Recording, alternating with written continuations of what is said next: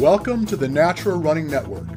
My name is Richard Diaz, and what I hope to do is introduce you to some amazing athletes and luminaries from the sports science community, and what has come to be expected, I'll provide some highly opinionated rants on all aspects of endurance sports and my current favorite, obstacle course racing. Now sit tight, grab a cup of coffee, and let's do this.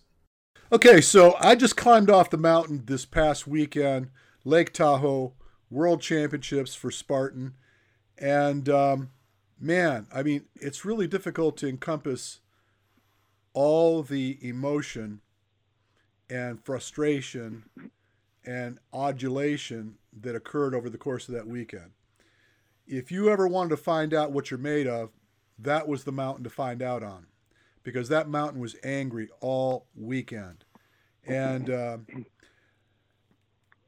one of my clients that I've been working with for quite a while now, I'm going to be absolutely honest, I did not expect for her to pull this out. She came out, showed her grit, and won the Ultra Beast at Tahoe under the most heinous conditions that I've seen. And truth be told, I've only been up there 3 times, but what an amazing achievement. And before we get into the story, I have Allison with me here. She's going to come on and explain to you guys what it was like for her to get put into that circumstance, and her still shaking her head about it. But I wanted to do a quick shout out to one of our new sponsors, which is Venga Endurance. They're a CBD company out of Colorado.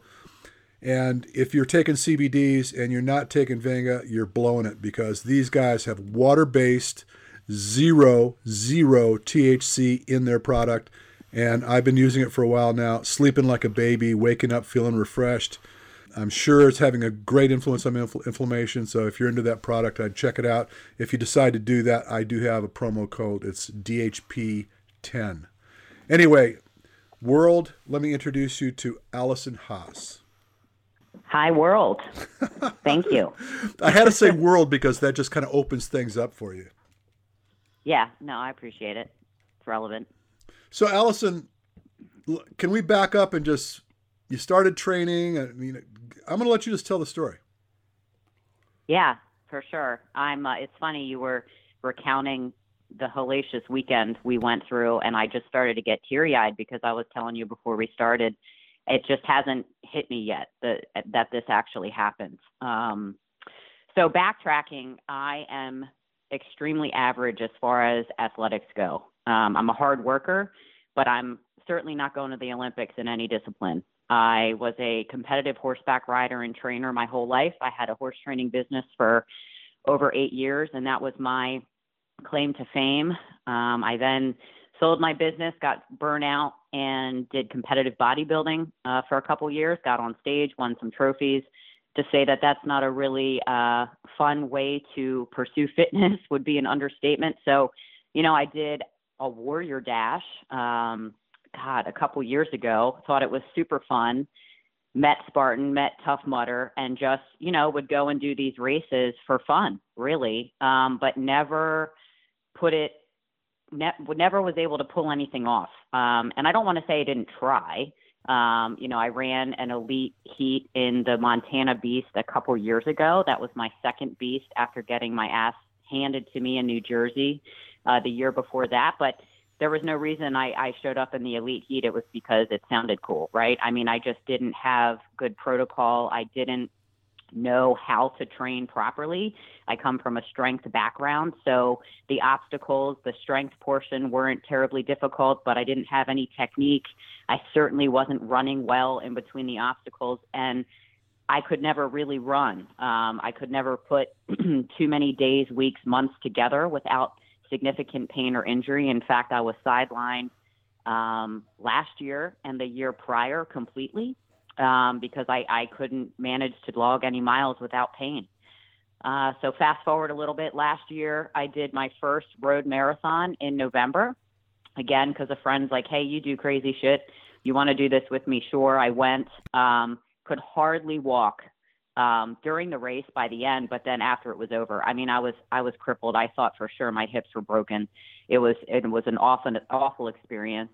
Then I went through the winter, and my friend Jess Parker, who's a client of yours, we started talking because we used to work with a group prior to meeting you.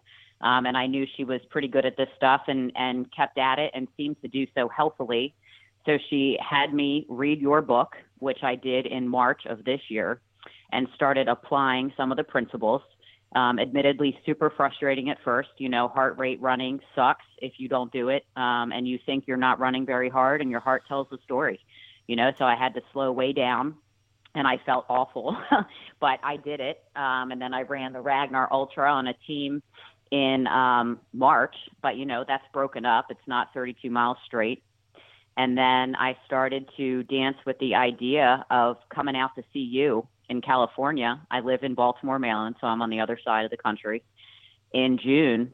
And that's exactly what I did. And I felt like a smacked ass the whole time because, anything I do with purpose and intention. So I came out, I met you and Lori. I learned that nutritionally, I was not doing things as well as I could be, not because I was trying to do anything wrong. I just didn't know any better. I had a nutritionist at the time, but I come to find out that it just wasn't right for performance and wasn't right for me. So nutritionally, we changed things a lot. We significantly increased my carbs and just got more precise in the measurements and following it and, fueling more in training, around training, during training, after training, right? So I was able to keep up with it. And really, Richard, I mean, you taught me how to run. I almost couldn't come to the clinic because my one calf hurt so damn bad. I was trying to nurse my way with dry needles and PTs into the clinic. And I came, and I kid you not, since June, aside from like a freak fall, I had my knee stitched this summer. That was unrelated. And then this god awful blister on another foot. I have been able to run without pain. And it is just mind blowing to me. And that's from coming to you in June, seeing and meeting you in person, you watching me run with a Gucci arm and a T-Rex arm. And, it changed everything for me. And it wasn't easy. I came and I could not run quickly and properly and keep my heart rate down. It was just a neurological mess. And so I would say it took a solid month, if not a hair longer, when I got home, of putting it all together, really applying the cadence, the arm swing, the forefoot running. And we changed my thresholds a little bit because you tested us, which was enormously helpful. But it took a while. And then, of course, I'm in July in Baltimore, and it's hot as hell. You walk outside, and it's just like the Amazon. The humidity is awful. So I just had different things to contest, but I just kept doing what you said. I did every training the way it was outlined for the duration and at the capacity. I kept fueling myself and stayed in touch, and I'm still in touch with Lori as, things need to tweak. And, once I put it all together, my mile times started to drop significantly. I was able to sustain my cadence and pace. And I just kept doing what was in front of me. I went to a race in July. It's Palmerton for those on the East Coast. It is a nasty super. It's only a super, but it's like 4,000 feet of elevation in the first couple months. It's crazy. And I didn't go in tapered because I wasn't there to contend. I just wanted to get my hands on some of the new obstacles. And I was tired as shit. And I went in and I still knocked an hour off my time. Just from applying the principles that you taught us. And then I went back to West Virginia, and I found that my grip needed a little bit of tweaking, but even with doing a bunch of burpees, I still knocked 30 minutes off my time. And again, within a day or two, was able to run. I wasn't crippled. So coming into the ultra, I was, again, this is something I signed up for well before I even knew your name in February. And I was like, beasts are kind of boring now, right? I've run a marathon. I've done overnight rucks. I've done this ultra Ragnar team thing. Why the hell not? I'm I'm your classic, it sounds cool, they're enticing, they have great marketing propaganda, let me do this thing. And as the event was closing in, as I'm going through your program with longer runs, I started to get really nervous. I was like, I don't know if I can do this.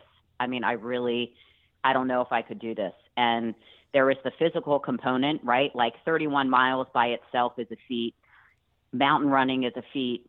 70 obstacles is a feat.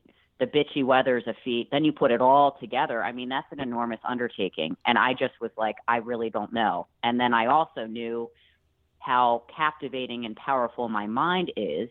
And when I get tired or start to listen to it, how it really just terminates whatever effort I'm trying to produce. And, you know, you'd set us on some longer runs that I really got my ass handed to me. And I was like, wow, if I meet any of this out there, I'm really not going to be able to do this. And so I put it out there. I put it out to my support team and my friends, and everybody's, of course, uplifting. I read a bunch of books. David Goggins' Can't Hurt Me was incredibly helpful. Some other stuff. And I just, in addition to the physical training, really started to work on my mindset and really hone in the focus and staying present and working it into my training runs. And I just started to notice, right, when you know it's going to be over, even if it's only an hour and a half, you start to, you know, wimp out a little bit or slow down or let your cadence go. And I just started to really laser focus on my mind and throughout all of these endeavors. And I watched the weather. So I packed everything in my damn closet because we went out on Tuesday to kind of vacation before. And it was beautiful. It was in the 70s. On Thursday before the race, we were on Lake Tahoe on paddle boards in bikinis. Like, it was nice. And then the race came, and it was not nice. I mean, it was as bipolar as you can imagine mountain weather to be. I do not like cold. I don't like cold water. You know, I was praying for it to snow and close the water. So I got half of that, right? Yeah. It snowed during the race, but they didn't close the fucking water. And I was scared. Because I know I freak out when I'm really cold, and I don't do well when I'm cold and I'm wet. But again, I packed appropriately. I asked for help. What the hell do I wear? And I ended up wearing smart wool. I had a T-shirt on and a long sleeve shirt, and then a windbreaker and leg mitts and a hat, normal pants. And I actually had my jacket off for a lot of the race because I was just right. So, you know, we woke up the next morning, and it was like, I don't know, it was in the 30s. It was way colder. And people kept saying it's a different planet at the top of that mountain. Well, let me tell you, like, I almost got blown over by the freaking wind. I mean, it was like, as the higher you climbed, things just kept changing. It was surreal. And I just, you know, it's funny because the day before the race started, I was looking around, and of course you have the fittest people in the world at this venue, and I'm average, right? I look like I train, but I don't look like I'm anything special. And I'm like, I don't fucking fit in here, right? I don't belong here. What am I doing? And I just was like, I'm here now. There's nothing I can do about it. So I'm going to eat my food. I'm going to take it. I'm going to trust my training. And, you know, I showed up in the morning, and I had my transition bin packed. This was my first ultra. But I did enough research. I asked enough questions. I had a second of everything just in case. It's more for mental confidence than anything else. And then I had I think what I did great here is I had a full second pack ready to go. So I literally, when I got into transition, I just took off my pack and put on the other one, and out I went. It already had all my fuel in the pocket, full electrolyte mix. Everything was ready. And, you know, I went out, and from training, I knew I need to fuel every 30 minutes. I took my first one in the start corral so I wouldn't get behind.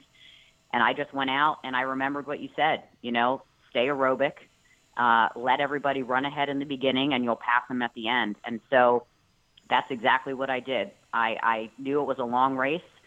I kept my head down. I never saw another ultra woman. And I did not know that meant that I was in first. Honest to God. I had no idea that I was leading the pack. Even when they put the fucking leader bib on me, I didn't know that I was winning. I was like, oh, this is cool. Like, what does this mean? I'm like top 5. Like, I really had no idea.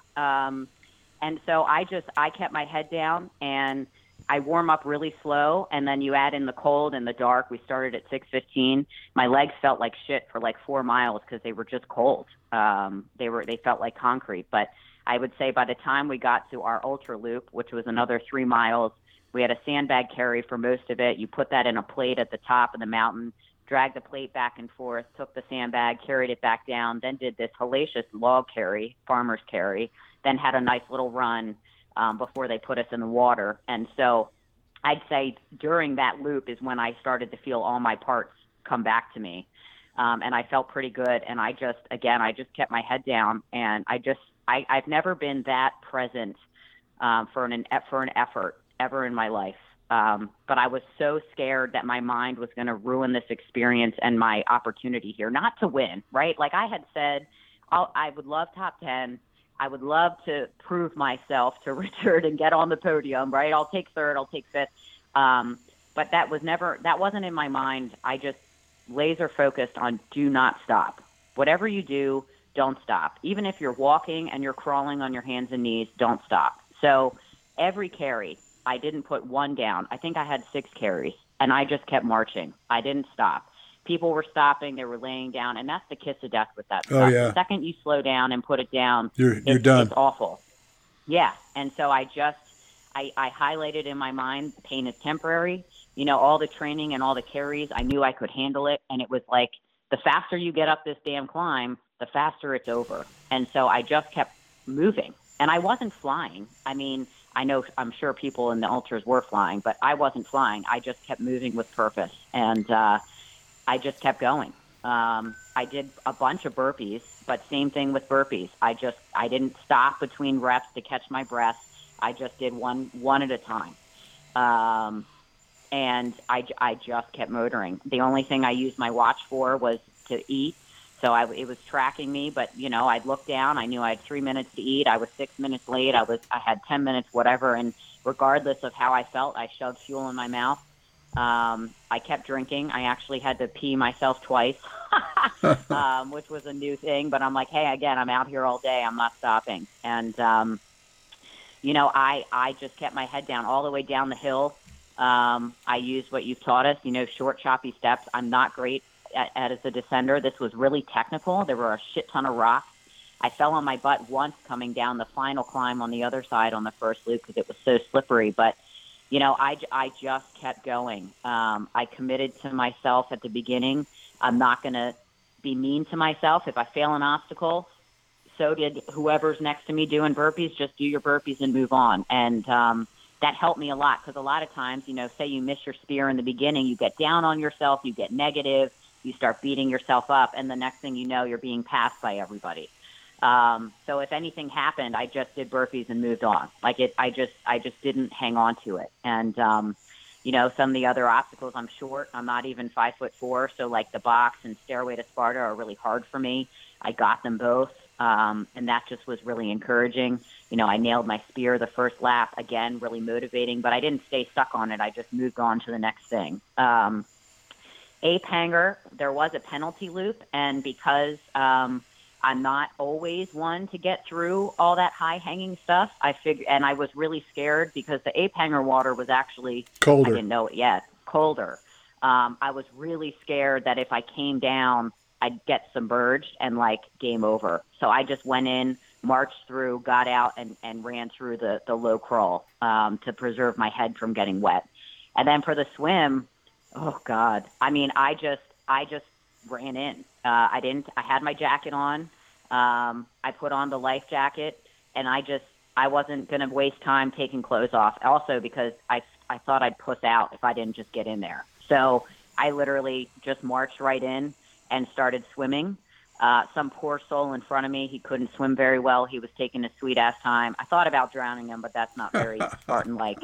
I had to take the wide path around him and the little tube or whatever that tells you to turn around.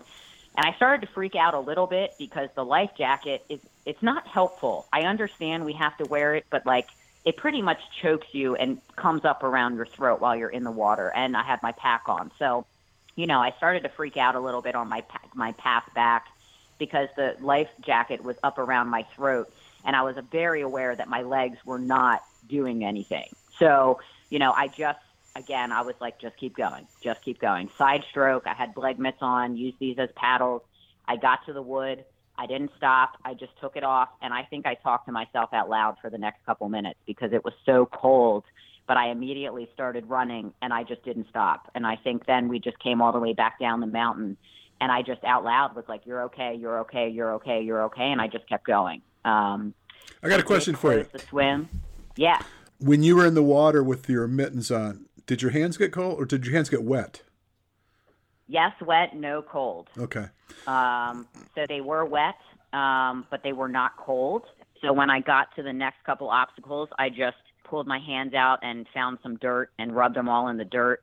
But they were at least protected from the wind when I got out of the water. So I guess the question is, if you had taken the time to take your gloves off and put them in a package or something like that and kept them dry, do you think that would have been better, or do you think just muscling through it was a better way to do it? I mean, the way I did it worked, so I'm going to just go with that. Okay. I just, again, the time it takes to put stuff in packs, I just was like, just get in here and do it. That's a killer for a lot of people, is that just transitioning, getting the jacket off, putting it in a plastic bag. And, a lot of people, they're starting to struggle with how they're going to package whatever they took off. And turns out that fails, and then everything that they packaged ended up getting wet anyway. And so it's just a curiosity. Yeah, and I mean, I was dry by the time I got down. I could tell I was wet, but eventually I wasn't. How many people while you were up on the mountain would you say that you saw quit and get pulled down off the mountain? It's hard to say because I was in the front of the ultras, which I didn't really know. And then when I came back around, the open beast people were there. So they honestly just weren't doing it. So I didn't see as many people pulled off as I did just not doing stuff honestly, people were crying and huddling together. So I don't know if they got escorted off the mountain or not. But, I mean, there were a shit ton that weren't doing stuff. So they're just passing the obstacles. The open wave. Yeah. And honestly, I mean, so that was before it snowed. But then when it started to snow, it also brought in a lightning storm. So facing my biggest fears, cold water and lightning. I mean, the lightning struck the mountain while I was on it. I mean, women were crying next to me. We were all kind of like, what do we do? And eventually it stopped. But that was terrifying. That was absolutely terrifying. Well, they evacuated people from one of the pavilions in the village during that storm because of the danger of the storm and the lightning and what have you. Yeah, I heard them saying that to spectators, and I'm like, well, what about me, right? Like, what about us out here? What do we do? So it obviously worked out fine, but yeah, that was really scary. I mean, that was really, really scary. So, I mean, I know everybody's got an opinion, and they had to shorten the course and shut it down, and people didn't deserve a finisher medal. And it's like, listen, that shit was crazy. No one could control it. Safety needs to come first, and I don't think they could have done anything differently. Mind you, I'm not trying to get political with this, but I'm one to err towards caution rather than damn the torpedoes. Listen, if you were a Navy SEAL going into battle or preparing to get into battle, then the stake in the game is different. But recreational athletes going into harm's way, into freezing water at 9,000 feet of elevation with 20-degree temperatures and 30, 40 mile an hour winds and hail, it's just not a great idea to subject people to getting wet. I would have, even if it was the day before, and if I had any kind of premonition that there was a chance that the temperatures were going to drop like that in the snow and the cold, I would have shut down the water events and let people run the course. I mean, beat the hell out of people with the course, but just don't subject them to things that they can't control. I mean, when you freeze, you put yourself in jeopardy, and it's just the payday for it is just not significant. It's not. I mean, even if you're going to win it and you're going to take home Well, in your case, not a ton of money, but the beast, you make 20 grand. Yeah, all right. So these guys are, if they know they're in it and they got a shot to win it, maybe they'll take that risk. But there's a limit to what I think is reasonable. And call me a puss if you want to. I would not put my athletes through that. If I was putting guys through, and mind you, I have put on events. I put on professional events. I put on the first professional triathlon for CBS Sports in 1984.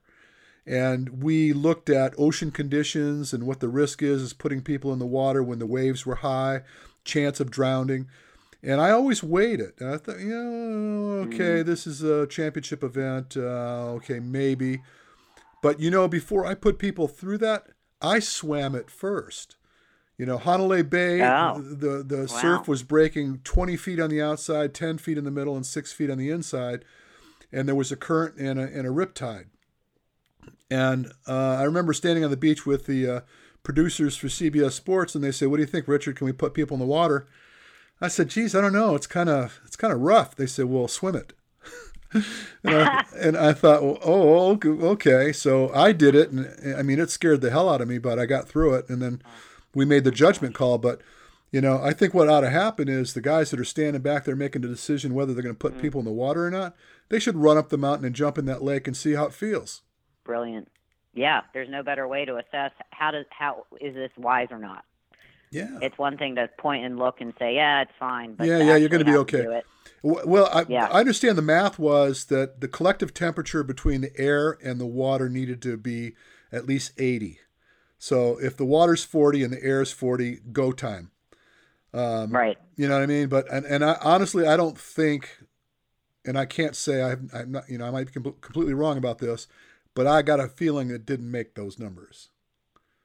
Well, and then account for the wind. I mean, it was chill factor crazy. Was 16 degrees. Yeah, I mean, and it got colder for us as the day went on. It was actually warmer in the morning and in like the middle of the morning than it was on the second lap. I noticed that I noticed a significant change, and I got in the ape hanger again, and I was like, oh shit, this is really cold. They did close the dunk wall from the beginning. That was smart because you had to get your head wet. There was ice in it. I mean, that would have, oh my God, I couldn't have imagined. And they did, I will say, they had the swim closed. I was approaching the swim a second time, truthfully, with tears in my eyes. Like, I was going to do it, but I was like, I don't know if I can do this again. I mean, I did it great the first time. I kept going, but it freaked me out so bad. And as I was approaching, the volunteer said, hey, it's closed. You don't have to do it again. I hugged the dude. I was like, I'd make out with you, but my boyfriend wouldn't appreciate that. Like, thank you. And I just went running down the mountain. But yeah, it was wild. The snow, the lightning, the obstacles. And I just never wavered from do what's here right now and don't stop moving. Run every flat, every downhill, and I just maintained my pace, whatever it was. I ran the inclines that I could, but I didn't kill myself if I needed to speed hike, which there were plenty of opportunities to do that. And I just kept swinging away, So let's talk logistics about the training. Yeah. Now, you participated in a training program that I put together that was designed to prepare people for Tahoe. And it was really designed to prepare people for the beast, not so much for the ultra. We made a few modifications here and there for you, and I think there was somebody else that was planning to go along in the event as well. But what do you figure your peak volume in running in a week looked like? Peak, I hit in the 50s. Okay. I would say on average, once I got it all together, I was in the 40s. Okay. High 30s to 40s. And then I peaked in the 50s. Okay, week. So I'm baiting you for the question I have here. Mm-hmm. Now, knowing what you know now, and you're sitting down over a beer with some friends and they're talking to you about this and they're thinking about doing this, and they ask you, how much running do you think I need to be doing weekly in order to prepare for this type of an event? What would be your answer? Oh, I'd say I didn't even do enough. I would say 50s to 60s, which, we're getting ready for your next program. And I imagine that's what we're going to see, if not more, because, that's the most I've ever ran in my whole life. And obviously it worked out fine, but my legs were tired, so I can only imagine, you have to condition yourself to be ready for the long haul. And it's not with one long run on the weekend. That's what I used to do. And then I'd be crippled. But when you run consistently all the time correctly, so you're not injured, your legs and body get primed for that conditioning, and you are ready for the undertaking. So, I would say at least in the 40s and 50s and more. One of my clients, I think you met her at my clinic, Rebecca Rose. She wasn't in that last program, but she was at my last clinic.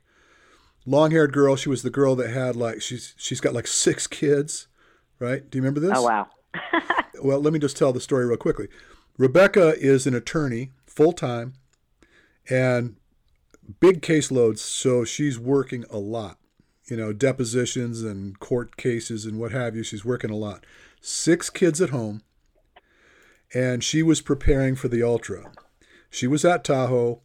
She looked at the water and made the judgment call not to get in it. She's got issues with cold, and she was having some health issues going in, and made the call not to continue. She was running an average of 60 to 70 miles every week for the past, I want to say 4 months, something like that, because she's also been doing a lot of trail racing. I pegged her to win the race. I figured she does this race, she's winning this race, because aside from the fact that she was well prepared, she's pretty fast. She can hold she's actually a track coach for a high school, has been forever, and I think she ran the 1500 in college, and she's a runner. She had good pedigree, and we put in a buttload of training, and she was really fit and prepared for this race. And we were going to do the beast, and I said, "No, let's do the ultra. I think you're just better at the long stuff. You suffer well." But she just does not handle cold. As a matter of fact, she got pulled last year with hypothermia, and she still has numbness in her hand from the hypothermia from the previous year. Oh, my God. So she was not going to get back in that water, and she was pretty bummed out. She had her 7-year-old girl with her at the event, and her daughter was so bummed out. "Mom, you quit. Why did you quit, Mom?" And she goes, she was destroyed, but she said, judgment call, I got 6 kids at home. I can't take these kind of chances with my life in this circumstance, because it's dangerous for me. And she bailed. Yep. But anyway, I'm ranting, but the point I wanted to get across was that the thing that you kind of touched on, and I just want to labor on it a little bit, is that the problem with most people incapable of getting the volume that they need to prepare for these type of events is that they don't identify with how to run properly, in which case when they try to put the volume in, they hurt themselves. And they keep running into this barrier, and for most people it tends to be about 30, 40 miles before they break down, and then have to take a few weeks off and then try to roll back up into volume again, and they break down again. And they keep running into this barrier, which is the limitation of the corruption that they're putting into their body when they crash. And so I think the advantage, just being a fly on the wall, let's call it an educated fly on the wall, because you took the time, you did the due diligence to make the corrections and learn how to better prepare for this type of thing, you got through it unscathed. Did you run since you've been home? I haven't, but I could. Yeah. I'm more just enjoying, because this is my busy time at work too. I came back and went to work Monday morning, and I'm just fine. My shoulders hurt from hanging and carrying and burping, but my legs are fine. In fact, I saw a PT last night, and she's in shock that I just did what I did, and I'm fine. I did a bike ride yesterday, but yeah, I'm just kind of chilling, taking a deep breath. But I'm not hurting, which is granted. The first 2 days I flew back Sunday, so that doesn't count. My quads were wrecked on Monday from all the downhills, but I'm totally sound. I don't even have a blister on a foot. Just amazing. Yeah, well, that makes a difference, doesn't it? Yeah, because I had a few of those when I was trying to figure it out.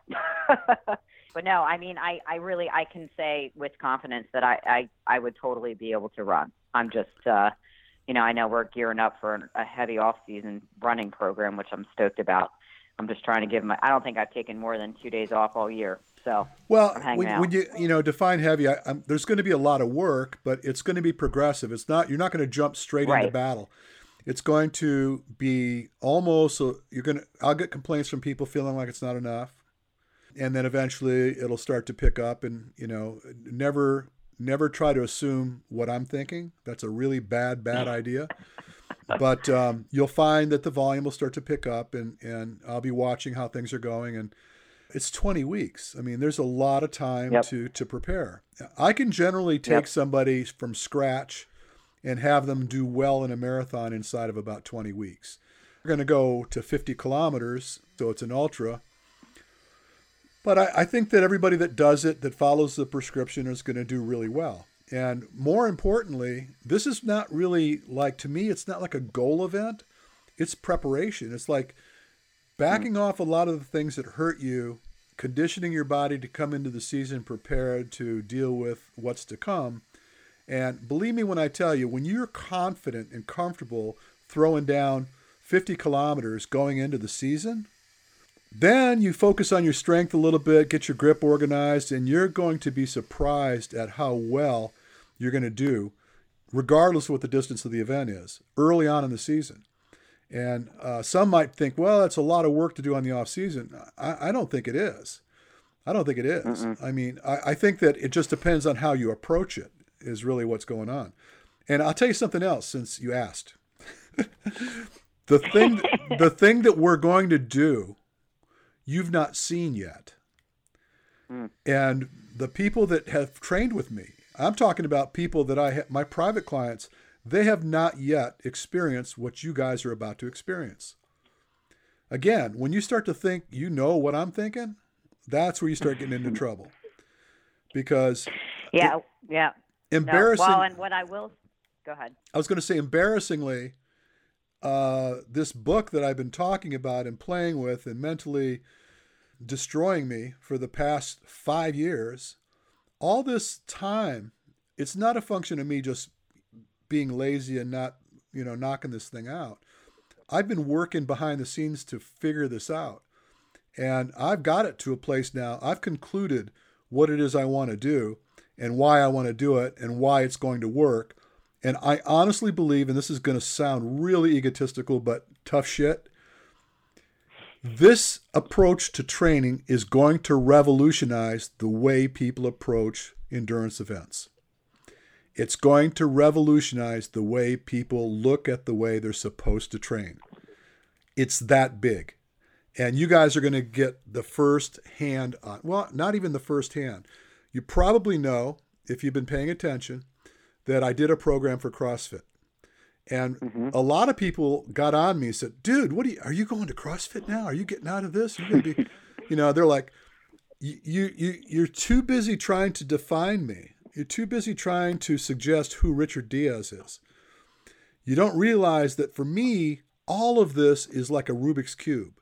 How do you figure it out? How do you put the parts together in the right places so that it all fits?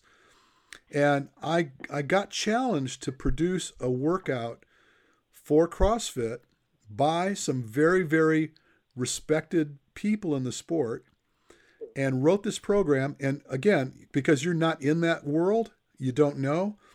But I have a program that's been on the market for, I think we released it July 1st. So it's been out for a couple months now.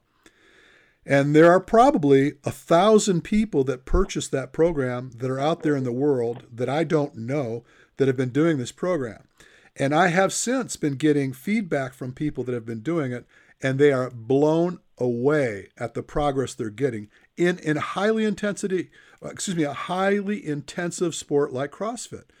They're finding that their endurance and I call it winning the battle with fatigue.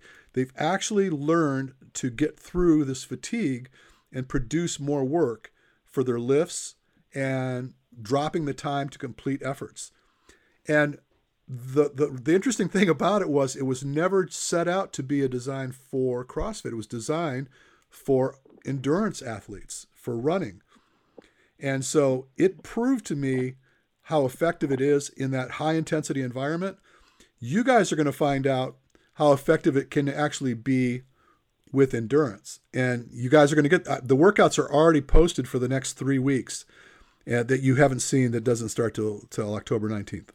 I'm done ranting about that. No, I was going to say one thing you just said, resistance to fatigue. I took that with me out there too. Like I just have to stay ahead of that. So taking that with me was extremely helpful. And also in the periodization of your workouts and the progression, I can speak to, there were weeks when I was like, oh my God, like, what is he what is he doing to us? I need a rest day. And then sure enough, the next week would be a little bit lighter, and you just start to be able to do the work better. So it's really cool. I'm obviously a fan. I am proof that it works. I'm still in shock. I just really am. I really am. And I'm even more stoked that I'm not crippled at all. I mean, when I ran that road marathon last year, I took the elevator at work. I couldn't function. And, I haven't ran yet, but not because I can. I just haven't. And I'm curious. So my feet and legs swelled up. What is that about? It's pretty much gone now, but I would say the couple days after, I had like little cankles and my pants were tight. I was like, what is this? And then it went away. But what is that? It's inflammation, edema. You just, you went through all that effort and your body was, realize that the micro trauma that it goes on when you're in that type of challenge, you have damage, and the way your body responds to that is it tends to produce a lot of edema, and you inflame. That's why I'm such a big fan of doing the flossing. I've been complaining about that to people forever, and people think, oh, this is kind of hocus pocus, but believe me, it really does help a lot to pull that inflammation out of the joints and good after that. Plus, you have to consider too that I don't know how much after the fact, but flying across country and changes in elevation and all this kind of stuff, you just... By the way, I have a pair of socks, compression socks I got from 2XU. They're actually flight socks. Whenever I fly cross country, I put those on before I fly. And that really helps a lot. It keeps you from getting that pooling. Because flying after an event like that, you blow up. You really do. Oh, yeah. Yeah. Yeah, and I was on a plane for like 8 hours or something. So what have you, I haven't asked you this, but I'm going to ask you now. Have you got something on your hit list for the coming year? Yeah, of course. Well, so does my mom, which is awesome. Yeah, no, there's a 50K, just a regular trail race in March that I thought would be a great way to just start, especially at the end of the program. I know there's the New Jersey Ultra, which just totally tore me up. That was my first beast ever. And of course I went in running like 5 miles a week and just got pulverized. But I've been encouraged to show up again and that it's a nice event. So I'm thinking about those two and then kind of looking at the schedule. But I don't know. I really enjoyed, believe it or not, being out there for that long. I'm not a sprinter. So the longer events give me the time to warm up and keep going, and I can keep going. So I feel like it just felt right. I felt like I was doing what I was supposed to be doing. Very cool. Well, I'm proud of you. I thought you did an amazing job. Thank you. Quite frankly, I'm proud of most of the people that participated in my program because they all did pretty well. Yeah, you had some rock stars. Yeah, sure. Well, I hate that term. I don't know why, but I do. I think you know why, but I won't go there. But anyway, I could start naming people off and their accomplishments, but it's a long list. There's a lot of people that went up there on the mountain, surprised themselves, and, stepped up and took it and really did a great job. I think that they owe it to the fact that they trusted a process, put themselves through a program, as opposed to just randomly going out there and training because they're doing what their friend is doing on Tuesday, or, hey, come on, do this with me on Wednesday. And it's like, that's not how to prepare for an event. You got to stay within your own. You have to stick to your guns and put in the work. And when I write program, it's not the study of one. I'm looking at the way people respond to work. you guys probably don't know, or maybe not even appreciate the fact that because I'm collecting all the data, when you do the workouts, I see what it costs you to do what you're doing. So collectively, I can get a sense of whether you need more, you need less, it's working, it's not working. I didn't have the time or really the inclination to go through with everybody. I mean, you got 45 people in a program. You can't call everybody up on the phone and say, hey, by the way, this is how you do it. I'd be on the phone all day. I mean, on top of the fact that I'm on the phone all day anyway. Right. But cool. I'm very pleased that you succeeded. I wanted you on this show because I think it's inspirational for people to hear that these successes are not reserved for these fleet of foot, lean little racehorses, that regular people that put in the work can achieve greatness. It can achieve greatness. Yeah. And I would have to say, running 30 miles on a mountain under those conditions, under those many obstacles, is a great achievement. It's not just, I did this marathon last. No, you took an ass whipping and came back ticking. So I will say it did take 3 hours to stop shaking. So I guess I was cold, but I just didn't tap into it until I crossed the finish line. And then it was time to tap into reality. But yeah, thank you. It was an amazing weekend. Well, as of this time, podcast is going to be posted tomorrow. Today is the 3rd. That means that it'll be up for people to hear this on the 4th. And if you're listening to this between the 4th and the 7th, there are actually 3 days in which, if you're interested, you have an opportunity to sign up for this training program. It's a 30, 40, and 50K off-season running program. And if you do this program, come next year, you're going to be ready for just about anything. But come the 7th, I'm shutting it down regardless of how many people sign up for it, because I need a couple of days to get people indoctrinated, get them tuned up. So to find information about that, you would go to diazhumanperformance.com. You'll see that there's a little icon on that page that says 30, 40, 50 Crush the Run Program 3. You just click on that and you can register. And if you decide you need to send me an email to ask questions about it, you can. But if you call me on the 8th or the 9th, I'm going to apologize to you for not having jumped on this sooner. Last little bit is that this clinic is coming up October 19th. Oh, no, excuse me. It's next week, the 11th. And that's sold out. So don't call me wanting to know if you can get in my clinic in October. It's sold out. There is a clinic in January. And then I think there's another one scheduled for June or July next year.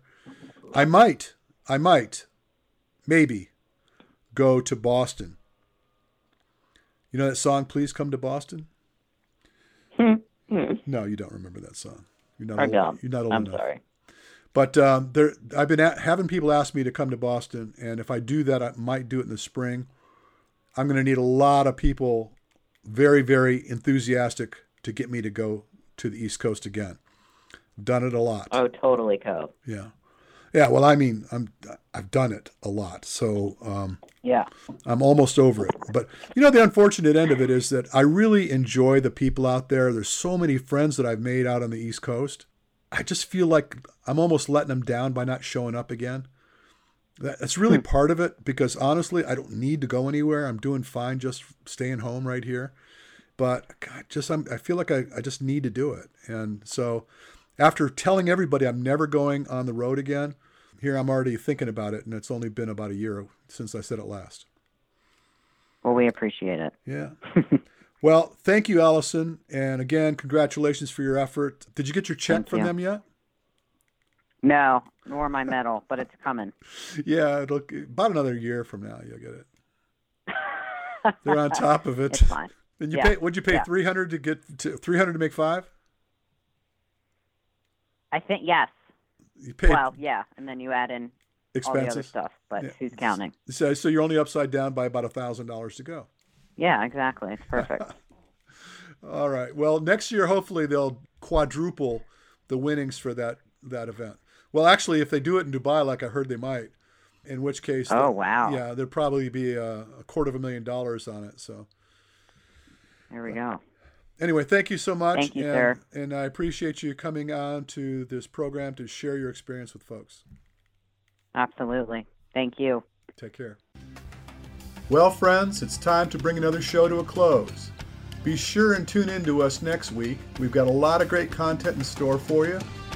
I want you to tell your friends to check us out. You can always find us on Facebook. Simply go search the Natural Running Network.